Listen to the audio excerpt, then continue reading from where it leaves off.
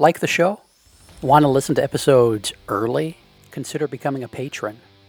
Starting at the $3 a month level, patrons get access to a custom patron-only feed where we put out episodes of Upstairs Studio podcasts like the Childcare Bar and Grill, Miss Becky's Classroom, That Early Childhood Nerd, the Renegade Rules podcast, and others early.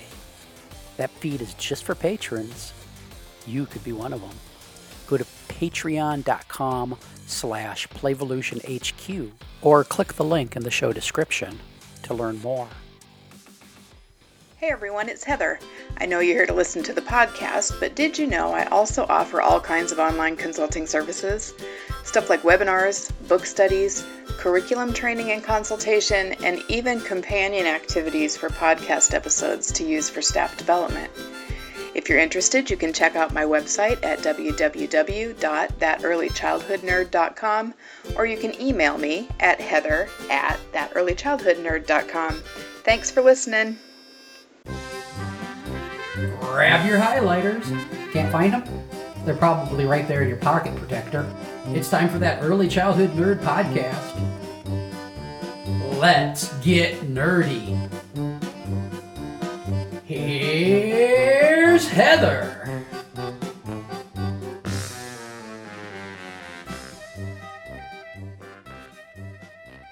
Hi, everybody. Welcome to another episode of That Early Childhood Nerd. I'm Heather Burnt-Santy. Thrilled to have Dan Hodgins on today. Hi, Heather. Thanks.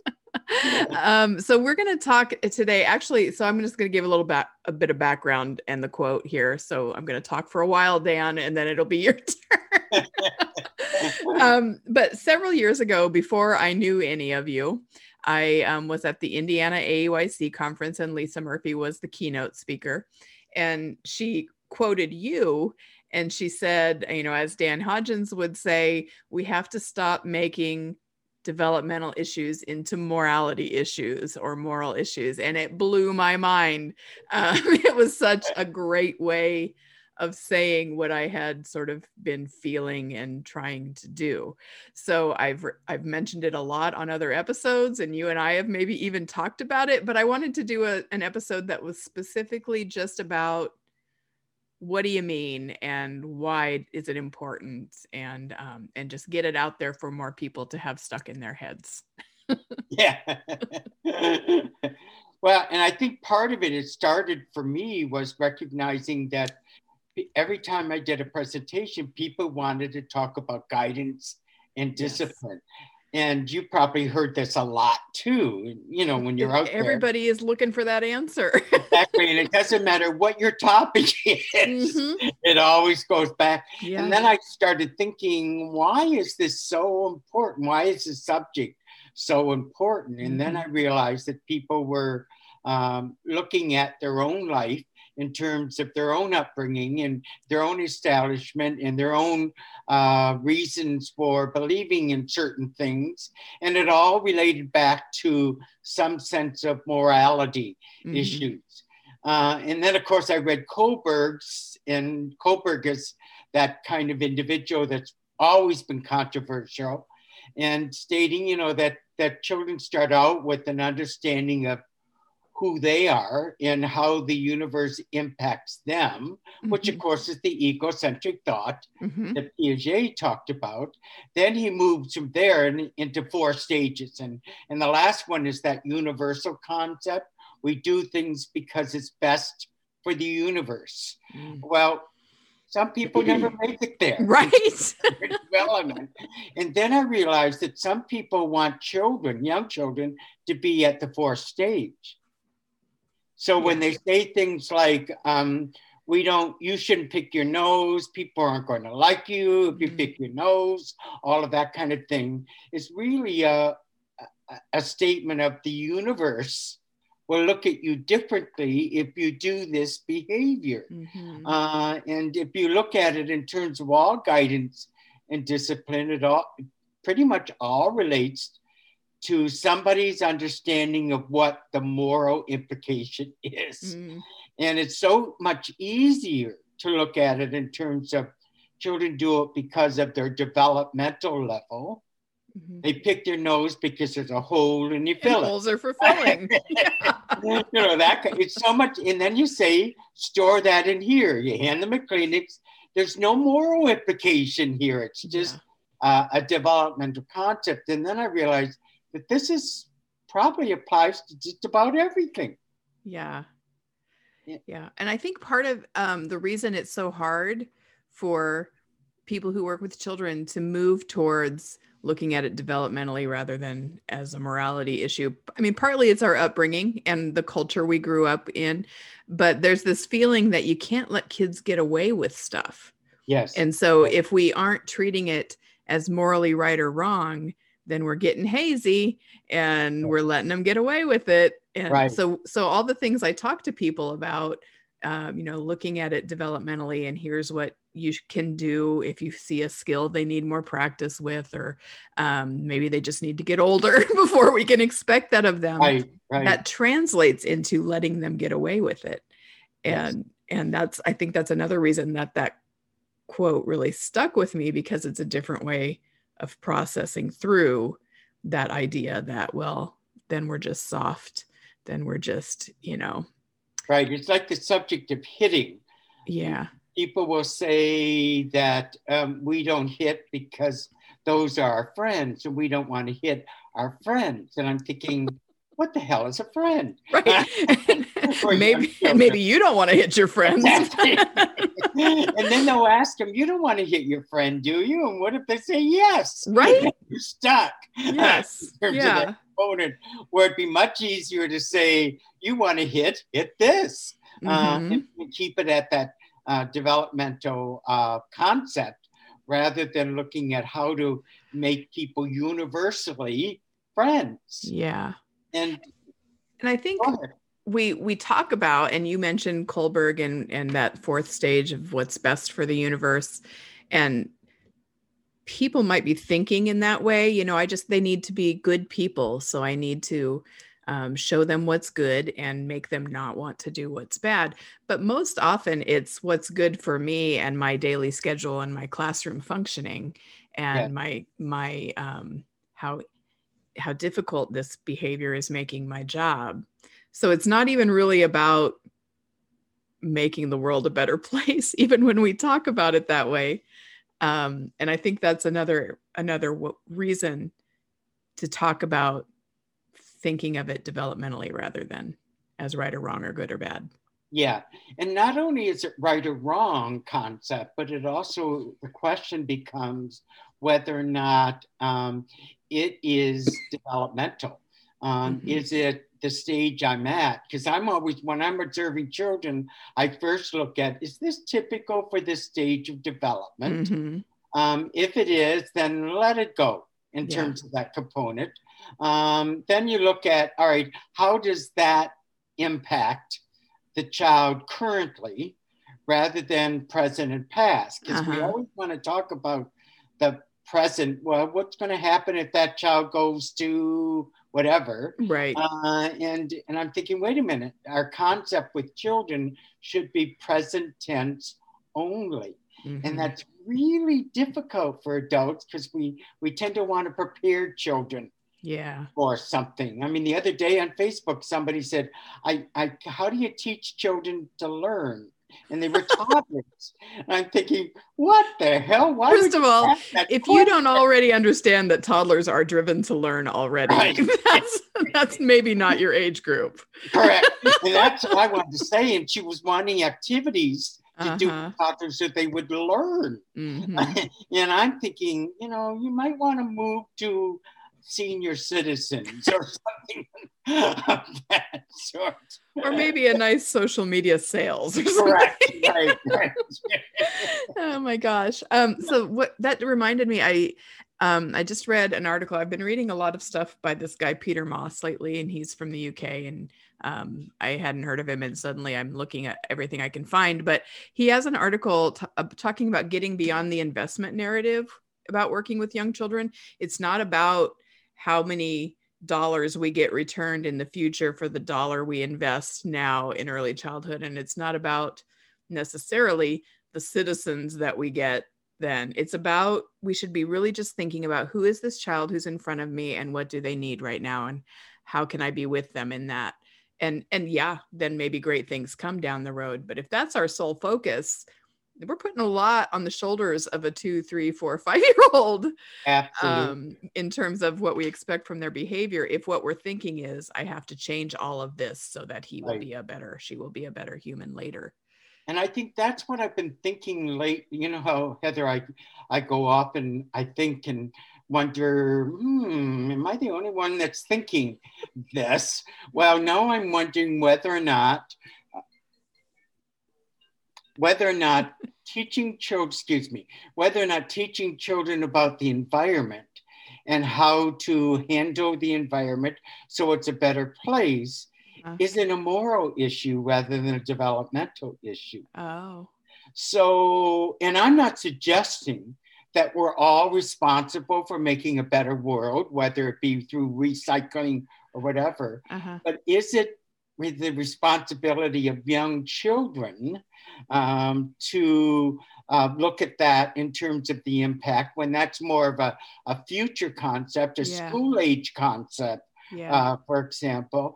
The same thing like with gardening. I'm thinking, in my 36 years, I've never had a child ask me, could we plant flowers so that I can pull them up during the day? You know, and I'm wondering whether or not we are taking issues that are really adult issues and now saying, let's prepare young children for making the world a better place, which is a moral concept. Right. And it's a not better place for whom and by whose standards. Exactly. Yeah. So it's not unhealthy, but it's not it's not developmental. Right. So it's like a lot of the other sort of more academic stuff. We see what we want it to look like. And so we start pushing that model younger and younger. Yes. And I think the sort of ecological example that you used is good for this conversation, because if we're looking at it as a moral issue, we want you to grow up to be people who save the world. And that looks like recycling and gardening and, sustainable stuff. Right. But instead, if we just thought developmentally, children like to play in the dirt. They like to be outside. They deserve to be outside and they need to be outside just because of who they are now. Yes. And what they deserve now. I think that leads to those other goals in a better way, because then they care about and they have this emotional connection to the earth and to outside. And so then when they're old enough and they're presented with the other information, they've got that connection already. Right. It's like handing them a shovel and they start digging in the dirt and then they find a worm. And then there's a major discussion about where a worm poops and how they poop. And if it has a penis. Exactly. Which are all really major questions for young children because it's developmental, which I agree with you. Then it leads later on to perhaps looking at worms as a way to filtrate and understand the concept. But at the young age, it's, there's different questions that are important. And it doesn't mean that they don't care about the world, but they're not looking at it in a way to save the world at this concept, because they're not at that moral stage of development yet. Right. And developmentally, we know that children don't learn best by just hearing things. Correct. But when we get into, especially behavior conversations, we expect them to learn immediately by just hearing us say what's okay and what's not. Right. And we just sort of throw away what we know about development, that they construct knowledge based on experience and being active. Sure, it's the same idea of the concept of swearing, whether or not swearing is really a moral issue or is it just a communication issue? Yes. and how we communicate. And I've been questioning people on whether or not who decides what's bad or good. And to be honest, if a young child had to choose between being nice, whatever that is, and bad, they're going to choose bad. because it's easier. It's easier. Yes, exactly. It's within their skill set. Yes. And so it's not, it's what we do is we move children into a morality issue with the subject of swearing, and it really has nothing to do with moral. Yeah. It has to do with what I've heard, what kind of attention I get from it, whether or not it's exciting. And by the way, saying certain words is kind of fun. Right? It does impact. Right. We have all kinds of research now coming out that there's cathartic effects from swearing when adults swear. And why wouldn't we think the same would be true for children then? If we get relief from using the word, why wouldn't we think that they do? And adults will even say things like, let's not call it swearing any longer. Let's call it potty talk. Oh my God. I just saw a meme yesterday about toilet talk that made me so angry. It was all about shame and feeling bad about bodies. Because it's more comfortable for the adults when the children are engaging in that sort of uncomfortable stuff for us. Right. You're setting them up to feel bad about their bodies. Yes. And I keep thinking when I'm in the toilet, I'm usually not swearing because I'm usually by myself. And swearing has no impact if you're by yourself. Right. Well, maybe if there's no toilet paper, I'll do a for fuck's sake kind of a thing. Very true. Yes. Just in general, I'm not swearing in there. You're much. right. Yeah. I think adults create these avenues because it really bothers them. Yeah. Where it really doesn't have any trigger of looking at how the child's going to grow and change and all that component. Yeah. In terms of preparing them by not doing something. It's another opportunity for us to break harmful cycles. Yes. And I think so many people who come into the work, I've just heard so many people, myself included, talk about how I just wanted to be who I needed when I was younger, that quote, or I just wanted to break the cycle that I was stuck in.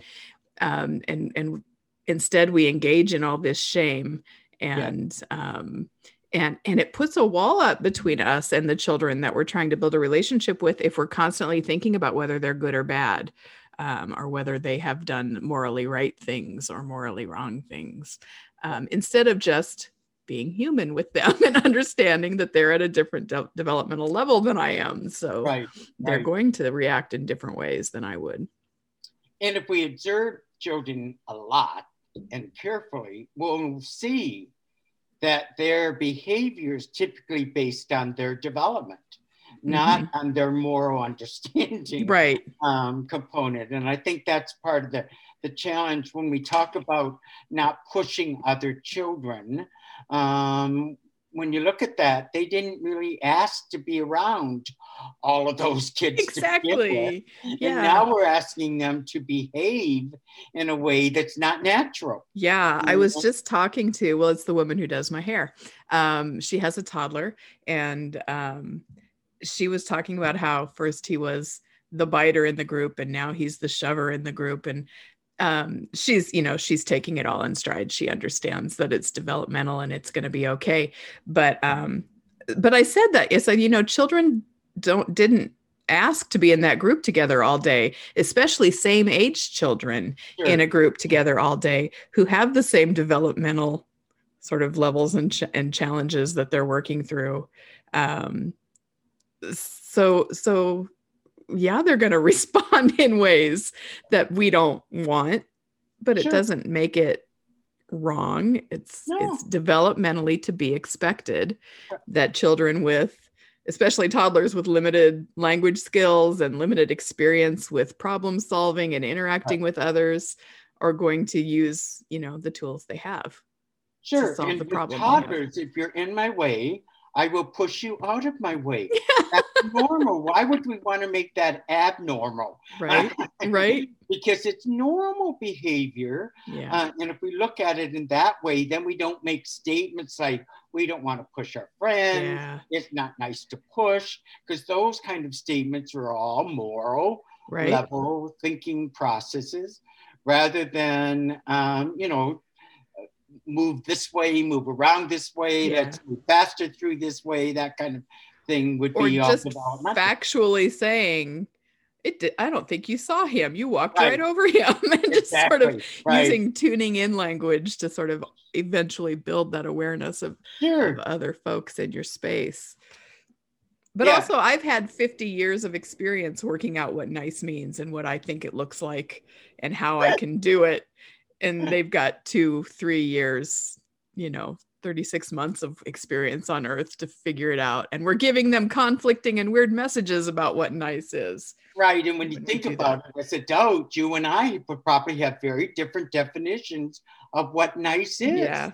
And a lot of it depends on what we can take personally in terms of our choice. Yes. It has nothing to do with you or me. It has to do with, even as adults, we're looking at that process of what's nice. And that's why the debate as adults on how behaviors is probably always going to be there, because we're looking at it in terms of how it impacts me rather than how it impacts the universe. And we get so annoyed at children for being egocentric, and we think it's something we need to teach them out of, but we very much function egocentrically through our day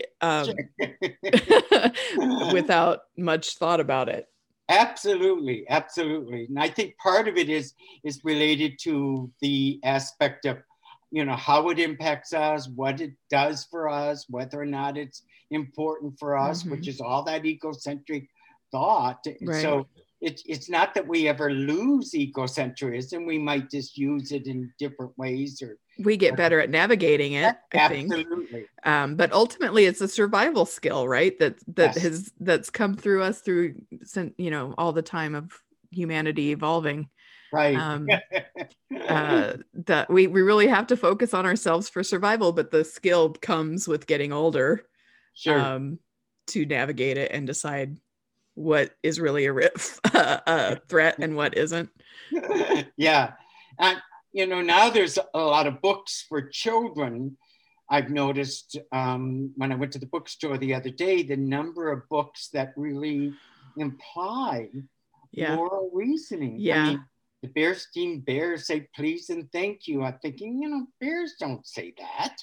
Yeah, right. Or even the books like, what are they? Hands are not for hitting, teeth are not for biting, that are very popular. They actually, in a study that someone did, and I think it was pretty informal, but they did over a period of time, they saw biting increase when they read those books. Because it wasn't quite, that's not how children are. They're not reading a book about my teeth not being for biting. And then in a stressful moment when they want to bite, they're like, oh, wait, we read that book last week. Right. So I'm going to stop and make a different choice.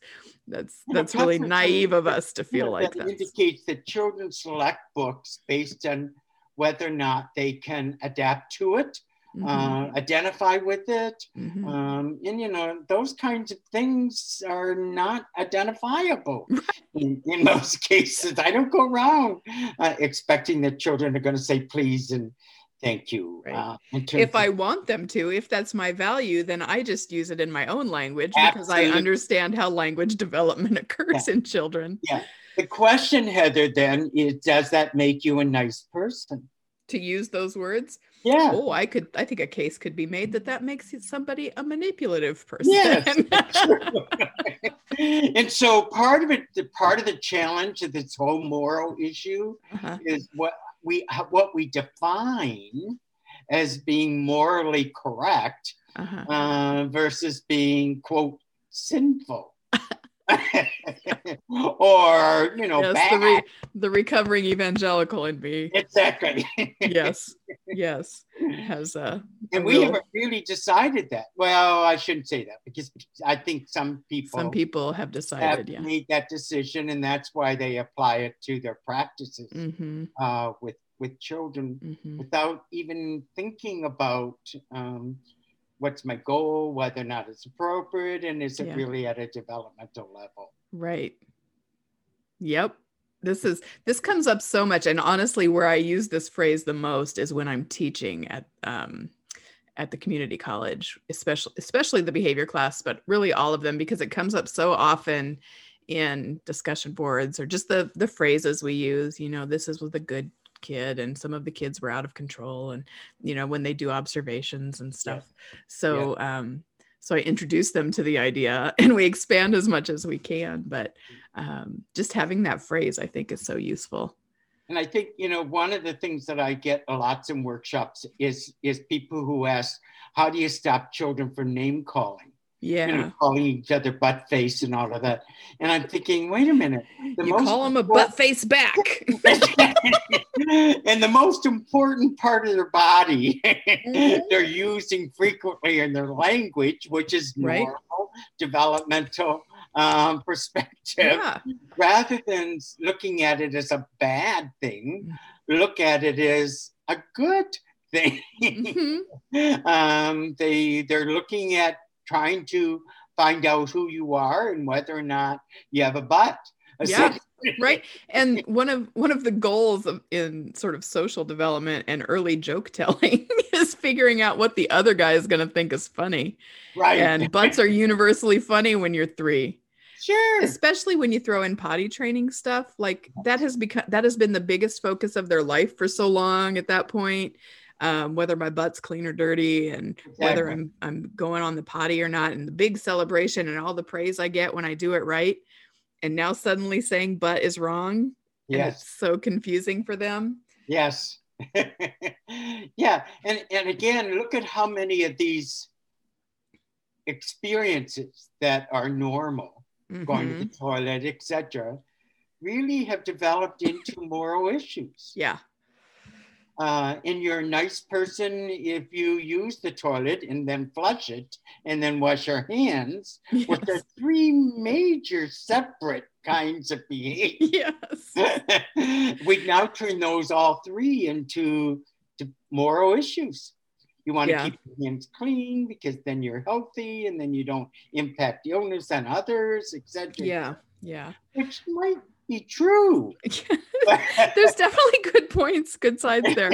I helped a little girl go to the bathroom this week, and she had to go poop. So I stood in the bathroom while she was in there, because it's off the classroom. And she came out and she was like, "Do you love me now?" And I was like, "I do love you, but I would love you even if you didn't poop in the toilet." So I don't know if I undid something that was happening at home, but I love the idea of being able to love someone based on whether or not you poop. Based on their pooping habits. Oh, I love that concept. Sweet, I know. Her face. You love me now. Can you see that being established as a relationship builder? Oh, I love it. Use that on your dating profile when you're older. And how do you prepare children for that? If you want good lovers, how do you prepare them for it? Oh my God, that's a whole other conversation. Yes. God, I don't know that I can come back now. Oh man, do you have other examples of that just are at the top of your head of when we make a moral issue out of a developmental issue? I mean, I think it really applies to any time we're thinking about behaving. Sharing, yes. Sharing. Yes. It's really become a real major moral issue because someone has taught us somewhere that sharing people are better than people who choose not to share. Right. And they've turned it into a moral issue. Yeah. Again, if you look at Kohlberg's last stage, we would share because we impact the universe and want to make it's like the world is a rainbow concept. Who doesn't want a world of accepting? But that's a last stage of moral understanding, and they've now moved sharing way up to that 4th stage. And the way we go about it messes it up so much, like complicates it so much. We think and feel like, 2 children are in conflict over the same toy, and we feel like a nice child would just give up his toy. and let the other one have it. But Right. the other one then is learning some sort of questionable things. You know, I get to what I want. I can just take it. If I make enough of a fuss, I get my way. The child who loses hears the word sharing and associates it with loss. Yes. Yes. So we're not teaching them to be kind and considerate and, you know, members of a community and all the things we say that we want when we talk about sharing. We're teaching them somebody wins, somebody loses. Yes. Yes. Yes.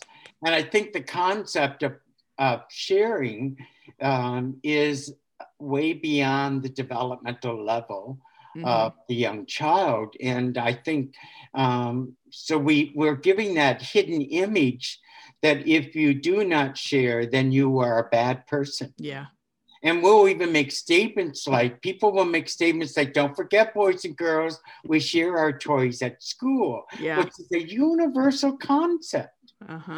It's not really an individual egocentric concept. And I think probably the best sharers are those that do not share, because that implies that they really want it, that they get to own it, they get to possess it.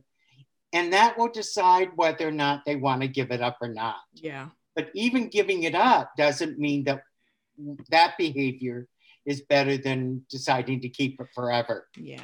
And if we look at it developmentally, it makes sense that children who are egocentric by nature, because they have to be, because that's part of their survival and their learning. Yes. They have to focus on themselves for a while before they can focus on other people. If we're looking at it from that perspective, then they need to experience ownership and control before we can expect them to look at somebody else's perspective. And we don't give them that opportunity. We immediately get into this sort of good intentioned but wrong-minded messaging of, you have to share. And I'm not a good parent if my child doesn't share. Right. So the statement that we share our belongings with friends, if we shifted that thought process, because that moves it to the fourth level, if we shift it to you decide if you want to share, keeps it at a developmental level. Or we respect other people's desire to control when they have to give something up. Like, we respect their perspective. We understand why they're holding on to it still, is much more, I think, conducive to people who want to think about what's best for the universe. Sure. It's like saying to children, we don't hit our friends. Well, again, like we mentioned, I just did. That's what my mind always says. Right. And the aspect, it would make it easier if we simply made a statement like, did you ask if they wanted your hand in your eyeball? Kind of thing. I mean, that's developmental. Yeah. Or, I'm looking at her face. I don't think she wanted you to touch her. Right. In those concepts, it's so much easier, I believe, to look at it in terms of a developmental level rather than a morality issue. Because the practice fits the stage of development the child's at. Yeah. And like you said earlier, I think we can be the cause of someone to, quote, be badder because of what we do or say at that level. Right. If it's a developmental need, then they are driven to act in that way. And if we push against it, they have to push harder. Absolutely. And I don't mean that in like, well, they're going to be naughtier. I just mean that's that their body's going to tell them to do and their brain's going to tell them to do. Yeah. The other concept that commonly is brought up is the idea of children who decide to lead. We have leaders and we have followers. And sometimes there's a middle. I'm not sure what to call the middle, but there are people who just don't know whether or not they want to be a leader or a follower. Yeah. So sometimes they just watch, which would be the looker component. But I think we always view leaders as something, we view followers as something wrong. That we really want leaders and not followers. I'm thinking how do we have leaders if we don't have If we followers? don't have followers, yeah, right? You try to play hide and seek by yourself. Yeah, it's true. You do need You're the followers to get any and done. Who's listening? And then you go to find him, and there's nobody to find. Yeah. So Or they're all hiding, and no one's. Exactly. But we think that following is a bad behavior. And so we often will say to children, I've heard adults do this, they'll say to a child, you don't have to follow him if you don't want to. Yeah. And I know what the concept is. They want to make sure that children stand up for their personal rights. Sure. But again, that kind of statement doesn't indicate that. No, and just assuming that is where we get into trouble. Like, I can watch an interaction and see that the child being led isn't really all that into it, but doesn't know how to get out of it. Exactly. And then I might say, I'm looking at your face and it looks like maybe you don't want to play that anymore. Right. And then I see how they respond. I was like, you can tell her that you don't want to play that way anymore. Right. Or what would your idea be? And maybe we can incorporate that too. So there are times I think that we can guide that, but just to assume that anyone who is following a leader is unskilled or lacks confidence or needs our intervention is where it gets messy. Right. I watched a group of children, young children, especially 3 and 4-year-olds, like to herd, so they'll play the dogs and cats, everything, and they're running around barking or meowing, that kind of thing. And somebody will say, oh, I want to be the leader dog. And again, an adult might interfere and say, well, we'll have to take turns being leader. Well, that's a moral statement. Where we could simply say, you can choose to be your own leader and create your own herd if you want. Or have you asked him if you could be the leader right now? He's going to say no, but you can at least ask. Right. I mean, that's not the part I'm saying to the child, but I'm thinking, but we interfere because morality takes charge. And rather than keeping it at a level where herding is how you work it out together and figure out how you're going to do this. And it ends up being lots of people barking who are leaders or biting, pretending to bite or whatever that component is. And it has nothing to do with the morality component. Yeah. And I think if we try to find some sort of adult analogy to that, well, I'll say grown-up analogy because adult analogy sounds weird. Anyway, when you're deciding where to go out to eat, it's really helpful to have that one person who is going to get the group together and go, or do I need that? This is right? Choices, and I don't like to make all those. I mean, I don't want to decipher all those choices. Just tell me where you want to go. Right. There are definitely times when I am happy to be the follower. Really welcome that leadership. So it's not all. If we think about, in adult situations, everybody's not a leader. In our workplaces, in our families, there are roles and skill sets and preferences. That and the thing is, we make leaders into moral individuals, right? And we make followers into less moral. Yep. Look at any performance review for any adult working in a job. Leadership is seen as the big thing that you want to get to, but we couldn't function if everyone was leading. Yes. So translate that down into 3 and 4-year-olds. It makes just as much sense.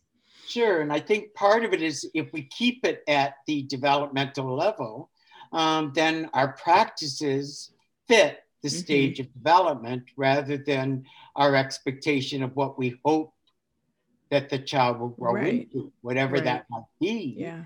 And I think I've talked a lot about teacher ego and the way it can impact. I think a lot of this comes from that too, because if my view of the child is an empty vessel waiting for me to pour things into its head, and basically naughty until I teach them the rules, which I know people who think that way. They may not consciously think that way, but that's where all their practice comes from. That feels like teaching for some people because I'm in control and I'm changing the child.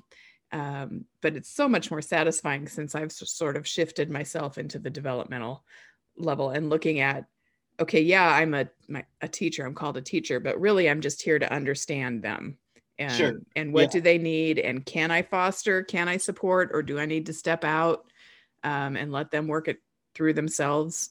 Do I need to just wait and let time and maturation take care of it?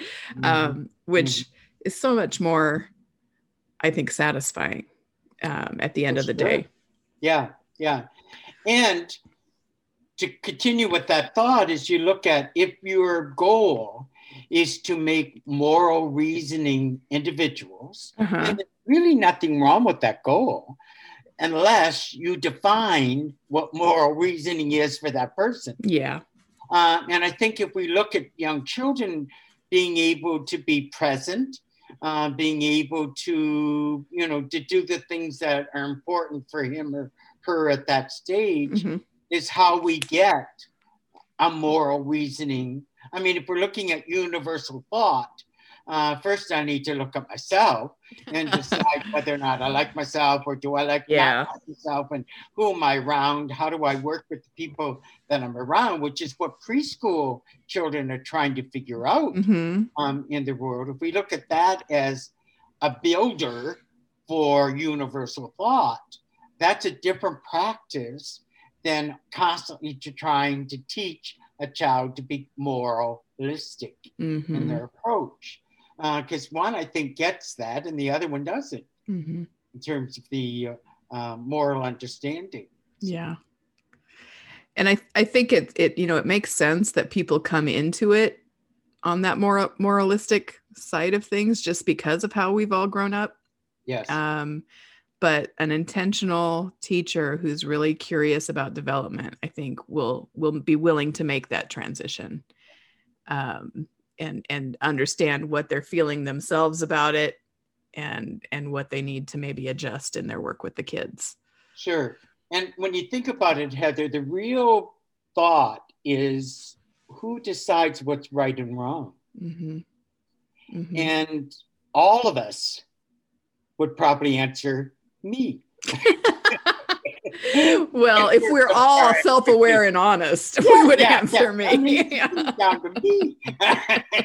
That's true. And how the me's defined is so different in terms of their approach. Yeah. And you're right, it's up to the upbringing. It's up to our experiences we had or did not have in some cases. Decides what that right or wrong is. And I'm often saying, if you're going to start a new program, one of the things you need to find out from staff is what do they think is right and what do they think is wrong? Yep. Because that really states whether or not we can think in terms of development or moralistic reasoning. For that approach. Definitely. And we often don't think about it in terms of that. We think in terms of what my experience was, what are my qualifications, how do I work with other adults? But it really comes down to who decides what's right and wrong. Yeah. I remember a couple semesters ago talking to a group of new graduate students, and we were doing orientation for the preschool program. And so we went through our sort of introduction to the philosophy of, helping kids with their behavior in our program. And one of the clinicians, when I was done with everything, asked if that's how I also raised my children. And I was like, well, yes, because I know developmentally this is true, whether they're in my house or in a preschool classroom. Right. And they were so surprised by that. Because, and teachers who say, well, I know we can't really do anything here because it's childcare and because of licensing or whatever. I was like, no, it's developmental. Right. But it's easier to focus on what might have caused my understanding than it is to really look at taking responsibility for my understanding. Yeah. Yeah. That's hard. Anytime we're asked to become more self-aware, and it's more negative than positive for us, it's easy to shut down and just stop the work there. Right. To become defensive of, because the other idea is then if I've been taking more of a moral stance with behavior, now you're saying I harmed kids, and I've never harmed a kid in my life. Right. And, there's just there has to be some willingness to say, it's a cliche, but when we do with the best we can with what we know, and when we know better, we do better. Yes. Forgive yourself a little bit, let your defenses down, and think about why you're in the work. And we always say we're here because of the children. So if that's true, then that's the way we need to think about things. Right. Like going back to the concept of hitting, I'm often asking people, are you assuming that hitting is wrong? You do know that we pay big bucks to watch people hit at the Super Bowl or wherever, hockey, whatever. We pay big bucks, and you don't consider that wrong. Right. In fact, if you don't see a fight, the game isn't worth it. That's right. Yes. So it may be something we don't want to see. Exactly. That doesn't make it wrong. Right. It may be something that we want to help get through, but it doesn't mean that that they're morally bad people. Correct. And plus we put them in a position where hitting for children is natural because you're in my way or I want this, whatever, is a more natural perspective. And I would be worried about children who never tried to solve a problem in that way. And there's a child who uses their words, which I hear constantly. Yes, I hate that phrase. Better than the child who hits. Mm-hmm. I mean, just those two practices don't match to me. Yeah. And maybe the specific behavior that we're seeing is different. And, we would prefer the using words because it's easier for us and better for them in that situation, maybe. But again, it's not that something's wrong with that child or that child is bad and needs a label. It just means developmentally he handles things different than this kid does, or this kid's had different experiences than that kid has. And if a child says you shit face, is that better than hitting? I mean, I'm not, more. Right. I'm just not sure which one is better than. We'll put a poll up when this podcast comes out and we'll let people vote. Would you rather be hit or be called shit face by a child in your classroom? True. But, again, part of the conflict of the whole guidance and discipline really often relates to their moral understanding or not. In some cases. Which leads to the kind of practices that are taught to teachers that only focus on changing and compliance and don't look at why is it happening, or if they do ask why it's happening, it's only to get them to the change that we want. We don't really teach people to think, well, I think it is to be expected for this developmental age that I'm with today to act in that way. And I'll try to help them, I'll try to support them, but I'm not going to make a moral decision about that child based on this. But we don't teach people that. No. And as we've talked throughout this, period, how important keeping it at a developmental level versus a morality level is important, because it really all connects to this concept. And that's why, I made the statement and use it frequently, is because it does impact so much of our practices with young children. And daily, every day, every minute of the day, we have an opportunity to think one way or the other, I think. And when you think about parents and guardians who are bringing children into a program, whether or not they are a good parent is often based on how the children are behaving. Exactly. Yes, definitely. So you look at it as, wait a minute here, don't base your parenting skills on developmental levels. Yeah. I see that pressure is so intense for parents. And one of the groups I work with is a play group where the parents stay with their toddlers, and clinicians are there sort of coaching the parents for how they can support children's language development at home. And but I see they're just constantly, the parents are constantly hovering because and I think it's just because they feel that pressure that my child might hit, my child might not share, my child might do something that will reflect poorly on my parenting. And that's no way to live either. No. Yes. We should just be able to celebrate the children. Yes. My gosh. All right. So it's settled. We're going to think about developmental issues and not moral issues. Good. We've done it. This podcast is going to change it all. Right. That's a universal thought, Steve.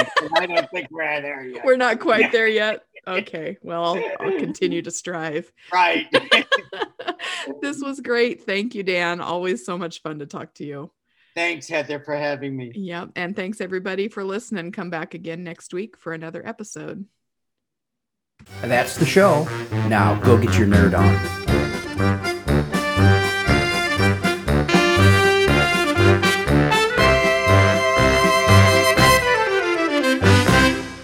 This has been an Explorations Early Learning Upstairs Studio production. Oh.